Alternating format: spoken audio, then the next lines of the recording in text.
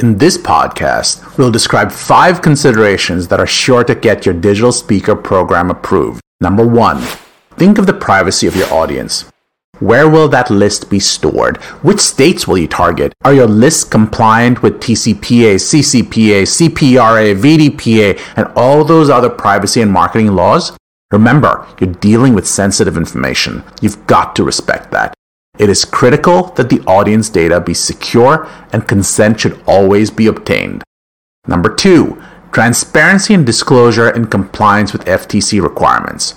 Transparency and disclosure is really critical in the context of meeting FTC requirements. Transparency isn't just ethical, it's a legal requirement. Depending on the identity of the speaker, companies may need to be upfront about sponsorships, product claims, and any financial relationships affecting the content.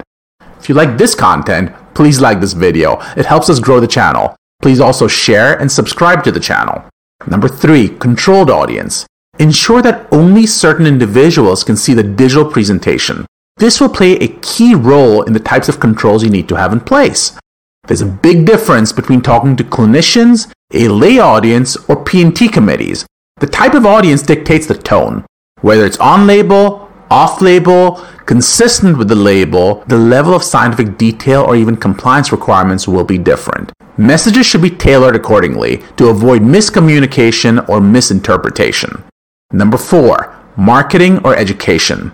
There's a fine line to distinguish marketing and education. Legal and regulatory standards, however, differ dramatically between marketing and educational materials. If it's educational, the content should genuinely inform and not just serve as a veiled sales pitch. If done appropriately, education can be deemed to be scientific discussion and may be subject to several legal protections. On the other hand, sales pitches, veiled or otherwise, are not protected in the same way. Option 5, product claim or health claim. Last but not least, what is the topic of the presentation? Would it be deemed to be a product claim, or would it be deemed to be, say, a disease awareness advertisement? Product claims must meet exacting FDA requirements and must be backed by substantial evidence. However, disease awareness ads need only meet the competent and reliable scientific evidence standard, which is a lower standard. And there you have it.